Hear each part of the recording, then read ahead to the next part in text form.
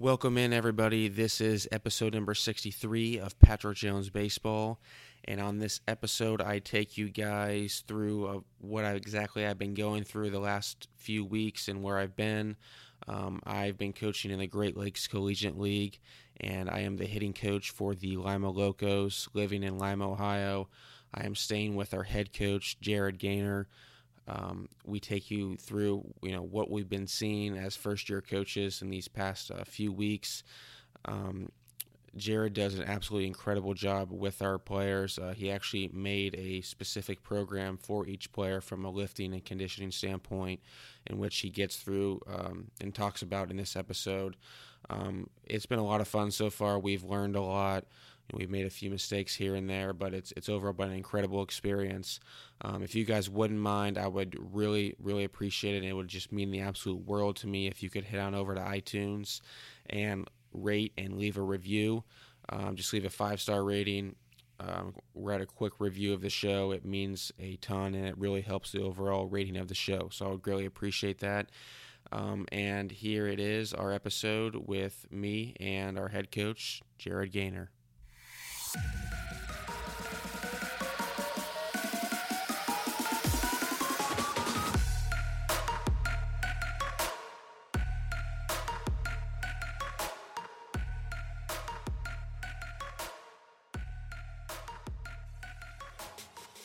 We are live from Lima, Ohio. I'm here with my boss, Jared Gaynor. Jared, how's it going? It's going good, Pat. How are you? Well, I'm doing pretty good right now, man. For those who don't know, I'm out here in Lima, Ohio. I'm the hitting coach for the Lima Locos. Been out here for a few weeks now, and think that I'm going to do a weekly episode every week. Jared's making me. He wants to get on the podcast really bad. Jared, for those who don't know, please give us a little bit of background of yourself.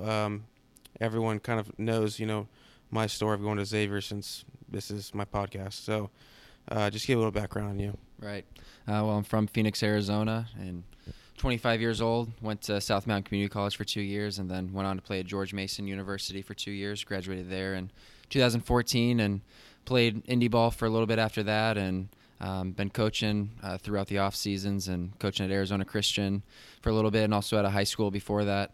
And now getting my first head coach job as the Lima Locos manager. How was it playing in the Atlantic League? You played indie ball, Atlantic League, the top independent league. Like half your team is usually big leaguers, from what I hear. What was it like playing in that league?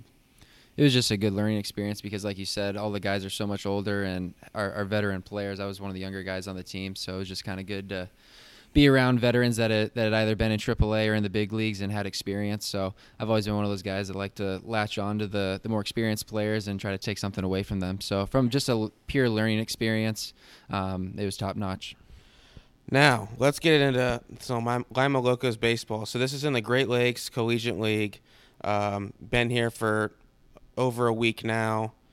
Been able to see all the guys, see what we can do as a team. We're 5-3 overall. Like I said, I am the hitting coach, and it just so happens that we're leading the league in every single offensive category. You're the boss. Am I doing a good job so far?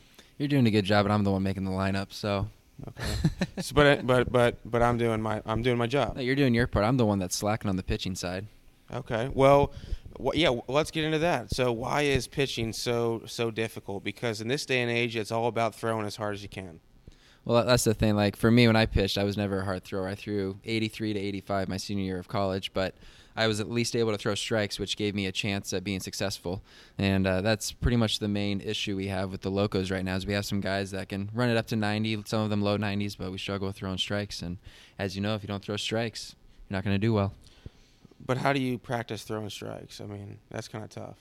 Yeah, I mean, that's kind of the hardest part about pitching. Like velo, you can train velo to an extent. I mean, you can do weighted balls, get stronger, long toss. There's different things to do. Command-wise, some guys have it more naturally than others, Like some people are more crafty and just have always been strike throwers, while other guys have just always seemed to be wild. So I think it's a combination of practicing command. Like for me, when I would practice it, I specifically would have a target every time I was throwing. I wasn't just aimlessly throwing. So in my catch play every day, I would be aiming for a certain part on my partner's body to try to hit rather than just throwing.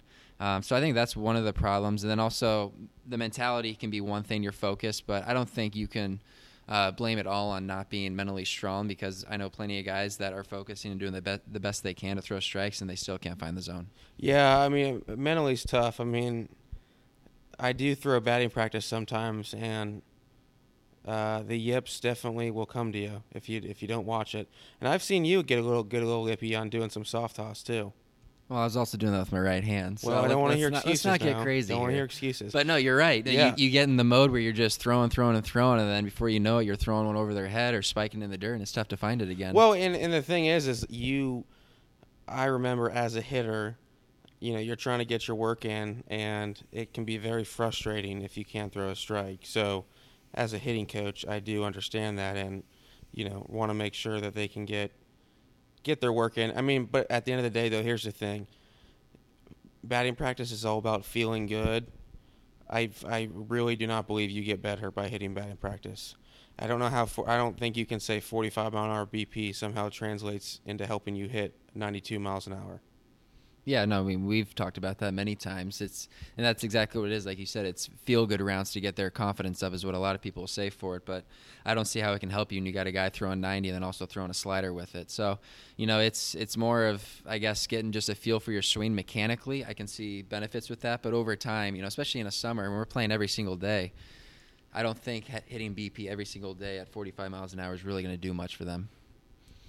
When you're watching hitters, being a pitching guy, have you been able to learn on anything so far this year, or what's your kind of not just background, but what have you been able to kind of pick up on?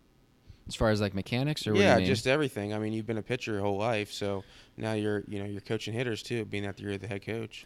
Right. I've always actually been really into hitting. I didn't hit in college, but I've always been interested in it, and I think there's similar movement patterns as pitching as far as with the lower half and separation. So, and also being a pitcher, whenever I wasn't pitching, I'd always be watching hitters to see how they reacted to certain pitches. You can see hands drift forward or their body leak on certain pitches. So just little things like that are big. And, with the guys we've been working with, it seems like it's the barrel path that is one of the big problems with our guys. A lot of them have coaches that are teaching them to be a little too steep with their swing, and their attack angle is just a little off right now, which is the challenge. Yeah, that's one of the things that I've been surprised by is some of the guys who are coming in from schools who, and again, you listen to the player, but I haven't really talked to all the coaches and what they're teaching. But from the players that I've talked to, they're teaching kind of old school, and that definitely worries me a little bit, because this is an era in baseball where we're trying to move forward as a game. And when you're still teaching stuff that's 20 years too old, you're not going to reach your full potential. So that can be kind of frustrating. But the players they've been buying in. I mean, it's tough. I think that the most important thing, one of the things that I've learned is you got to get your players to understand that first and foremost you care about them, because you're not going to just listen to anybody, when it comes to your mechanics, especially. I can only really speak on from a position player standpoint, unless you're really, really well known. So you need some trust in your coach or whoever's trying to make changes in your swing. So that takes a little bit of time. You do an assessment on each individual position player and pitcher. Why do you do that? I just think it's important to kind of have a background on, what their limitations are. If they have tight hips, they're probably not going to be able to move in certain positions. And we've talked about this before with swing mechanics specifically. There's no perfect swing for one person, because not everybody can move the same way. So I think it's important for the assessment part, as far as the movement and mobility stuff that I do, is because now we can see what their limitations are and how their body moves now. And that's not to say that can't change, because obviously we want to improve it. So that's another reason why we do it. And then the second part of the assessment is strength-based, to see how strong their upper half is and their lower half, just to get baseline measurements and, look for any correlations between power and pitching velocity and all that. I think collecting as much data as you can is important. Whether you have all the answers right when you do it or not, I think it's at least good to, collect that data and try to make conclusions from it. Yeah, that's very interesting because I remember as a player, I would always mess with having a leg kick, and I can never figure it out. Now looking back, I know why it doesn't work for me because I'm such a tight mover. Um, so forcing something that isn't you is not going to work, and that's exactly what happened. It didn't work. Um, but is there any correlation though between lifting heavy and being able to have a high exit velocity? Because I've seen some really skinny guys who are pretty weak hit the ball far. So in a sense, is it really important to do any of that stuff? I think it's important, but there's always going to be outliers. You'll always see a guy that's 160 pounds that can throw 95, and you'll see a guy that's 6'4", 220 that throws 85. So there's no direct correlation. It's not like, okay, I can squat 400 pounds and I can deadlift 500. I'm going to throw 90 now, or I'm going to be able to hit the ball 100 miles an hour. And I think this is where pitching and hitting are a little bit similar. Is I think rotation is the key for both of them. I think the more efficient and the faster you can rotate, the more potential velocity you're going to have. Going back to hitting a little bit now, been able to really start working with a few guys specifically, maybe some guys who are struggling. One of the things that I've learned from Eugene Bleeker at 108 and Craig Hyatt as well, really especially giving me some ideas, is how important PVC pipes are for hitting. You put a different object in your hand. The way your body works and your central nervous system and all that stuff. You swing a bat so many different times with that same object that it becomes so used to that exact same movement pattern, and to kind of mess with that, you take that object out, which would be the bat, and place a PVC pipe in your hand, and then perform different movement patterns or the movement patterns that you want, and over time that will translate into the bat. Is there anything like that for pitching? I guess that'd be Driveline, right? The weighted balls. Yeah, exactly. The weighted balls are creating certain movement patterns that you're not able to do naturally with the baseball. Just getting away from, like you said, like a bat, for example. You're using the same weight or the same bat all the time. Putting a different object in your hand allows you to feel different things and to be able to achieve different movement patterns. So that's the goal with the weighted balls that I do with the pitchers, and I do a similar program to Driveline. We do a lot of the same drills that they do, and then just I'll add in a little stuff of my own if I think the guy needs a specific movement to work on. But that's exactly what it is. We're trying to alter the movement by having a different weight in their hand. But why do weighted balls work for some people and not for others? It's a good question. I don't know if there is an answer to that. So I need to get Kyle Bodie on here to answer that. Yeah, he might be able to give you a better answer than I can. But I mean, for me, like people, like when they do weighted balls, they think it's purely just to gain velocity. Yeah, that's great. You might gain velocity from it, but I think the main objective with doing all the stuff that Driveline does, and Kyle would say this if he was on the show, or Matt Daniels, I know you had him on the show, one of their main objectives when they started it was just for pure arm health and arm care, which is exactly what they provided. They're a lot more than just weighted balls and throwing balls as hard as you can. You've seen the warm-up routine and the recovery stuff we do. I mean, we're talking 45 minutes to an hour of stuff other than just throwing a weighted ball.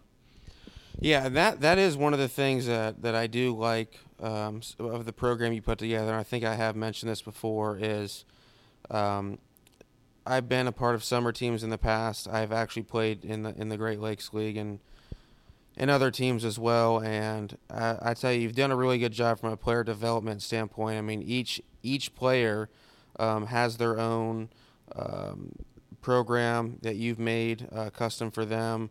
Is that right? Yeah. Okay, custom for them. Again, this is summer baseball. You have a passion, obviously, for lifting and things of that nature. Why did you think that was important to spend all that time doing that? Because it is summer baseball.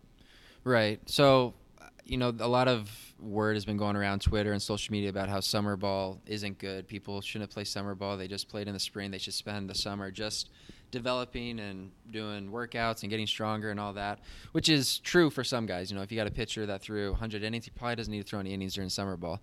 But I think what we're doing here, we're able to provide the best of both worlds. We're able to work on things and develop them in the weight room because we have our own weight room next to our field, which I don't think any other team in the league has.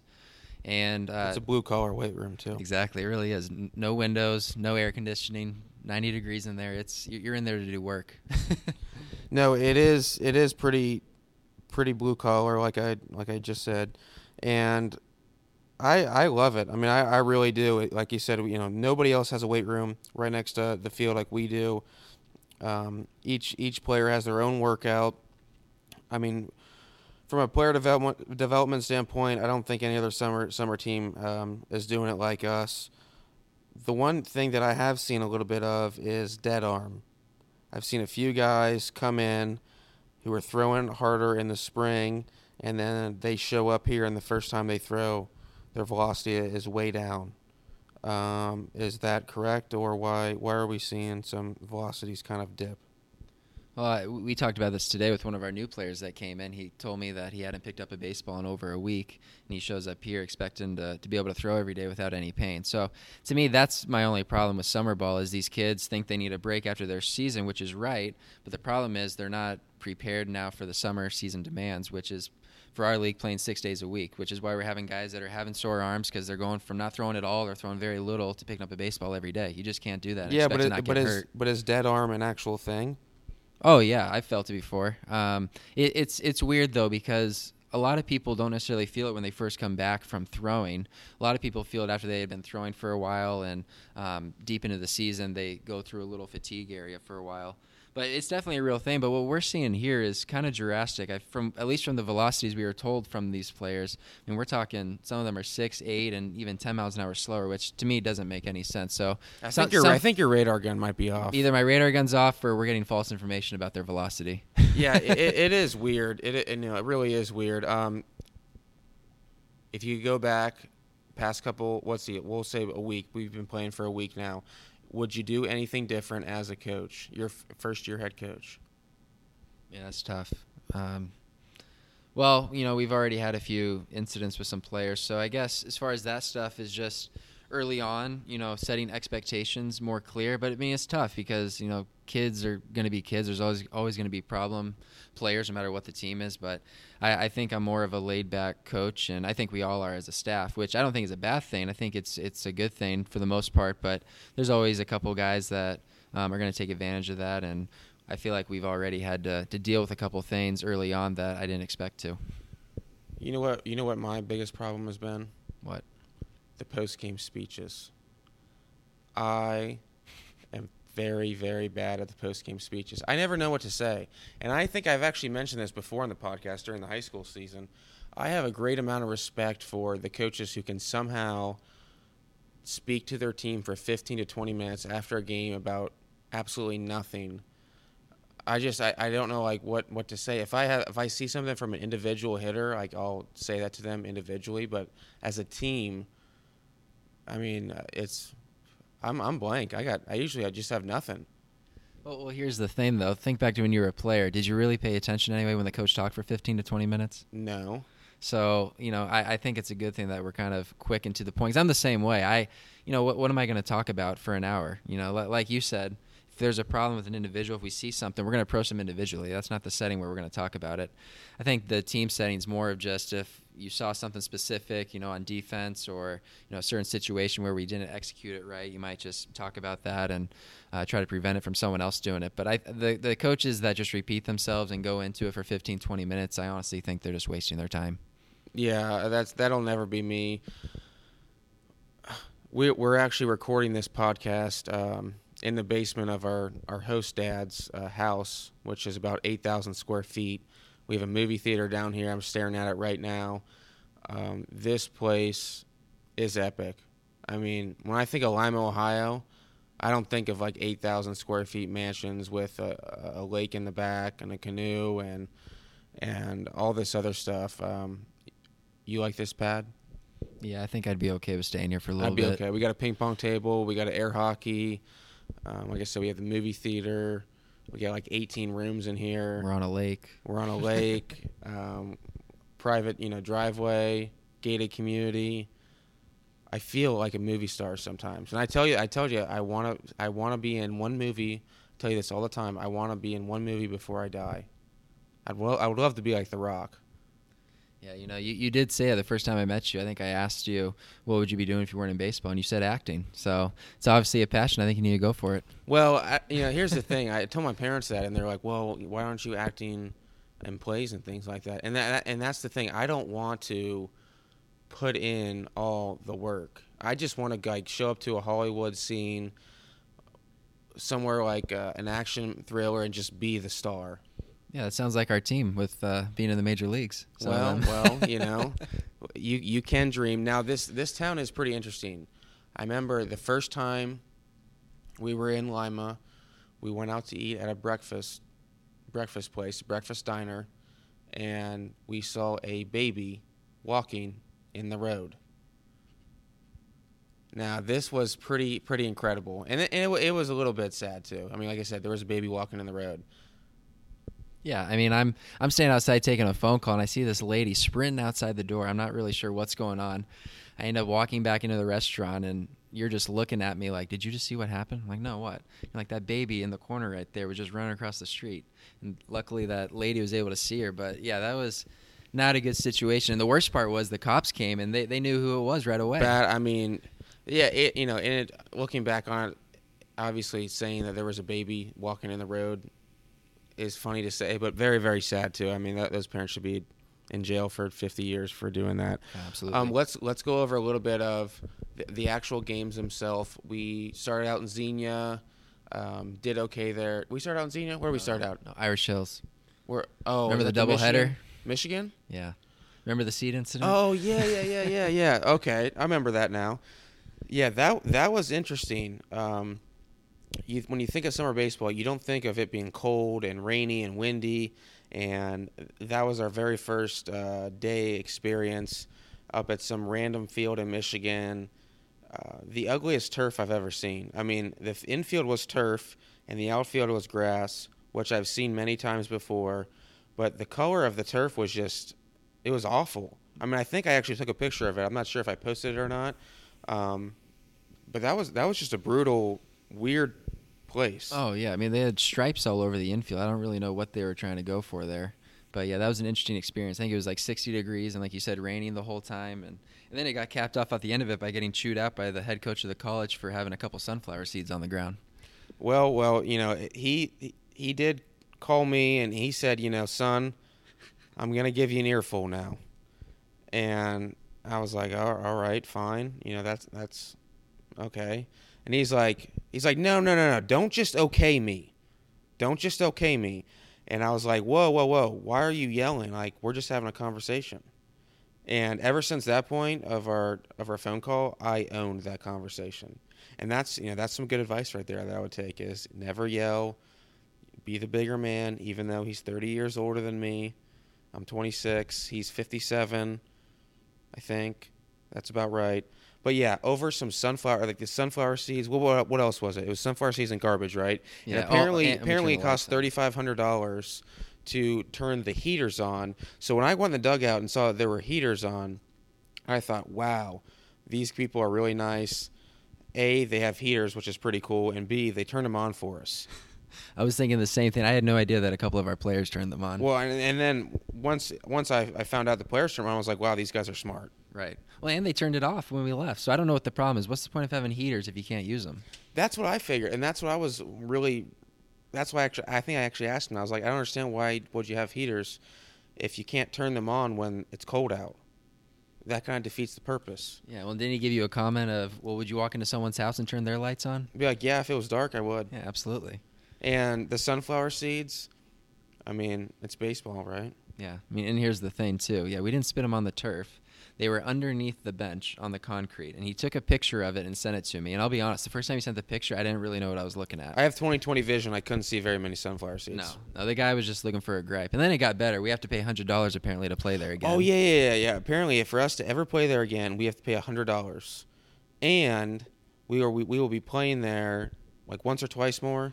Yeah, this Thursday. Yeah, this Thursday we'll be playing there again. Yes, we need a $100 fine, a $100 fee if we ever want to play there again. No shot in hell. But apparently he had to pay somebody an extra hour to clean all that up afterward, which blows my mind. That guy must have been using his feet because there was about 5 seeds on the ground. Yeah, hey, I mean, you got to hustle somehow. We ended up, what did we do? We split that day 1-1, right? Yeah, we came back in the second game down by 4 in the last inning. Won in extra innings with a position player pitching. That's just great coaching right there. Sure is. Ended up going to, we went to Xenia. We traveled there as well. Great setup. They gave us some great food afterward, which was, if you give us great food, it's going to be a great experience. Absolutely. You give us just hot dogs, like that place in Michigan. And like our home team does. Well, that's that's the Locos, baby. We're blue collar. That's all we eat. Oh, hey, I love hot dogs and burgers. I love it. But anyway, we just got back from a place in Michigan. The worst field I've ever seen in my life. The mound was actually just completely flat. Nothing. Fences were 285 down the left field line, 345 to center. We lost like 19-7. The other coaches arguing about balls and strikes or something crazy, up by 12 runs in the 8th inning. That was a brutal. I had to pay for gas for the team bus on the way there. That was the other incredible thing. We get on this bus knowing that for the next 4 hours we're going to be obviously, on the road, and the bus driver yells, says, hey, can someone come up here? Of course, me being, the leader in there, I was sitting right next to him.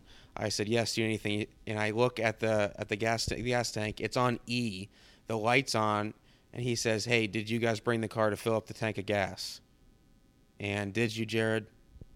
I did not. But in my defense, I was not given that gas car because it was supposed to be given to me by the owner, which he did not do.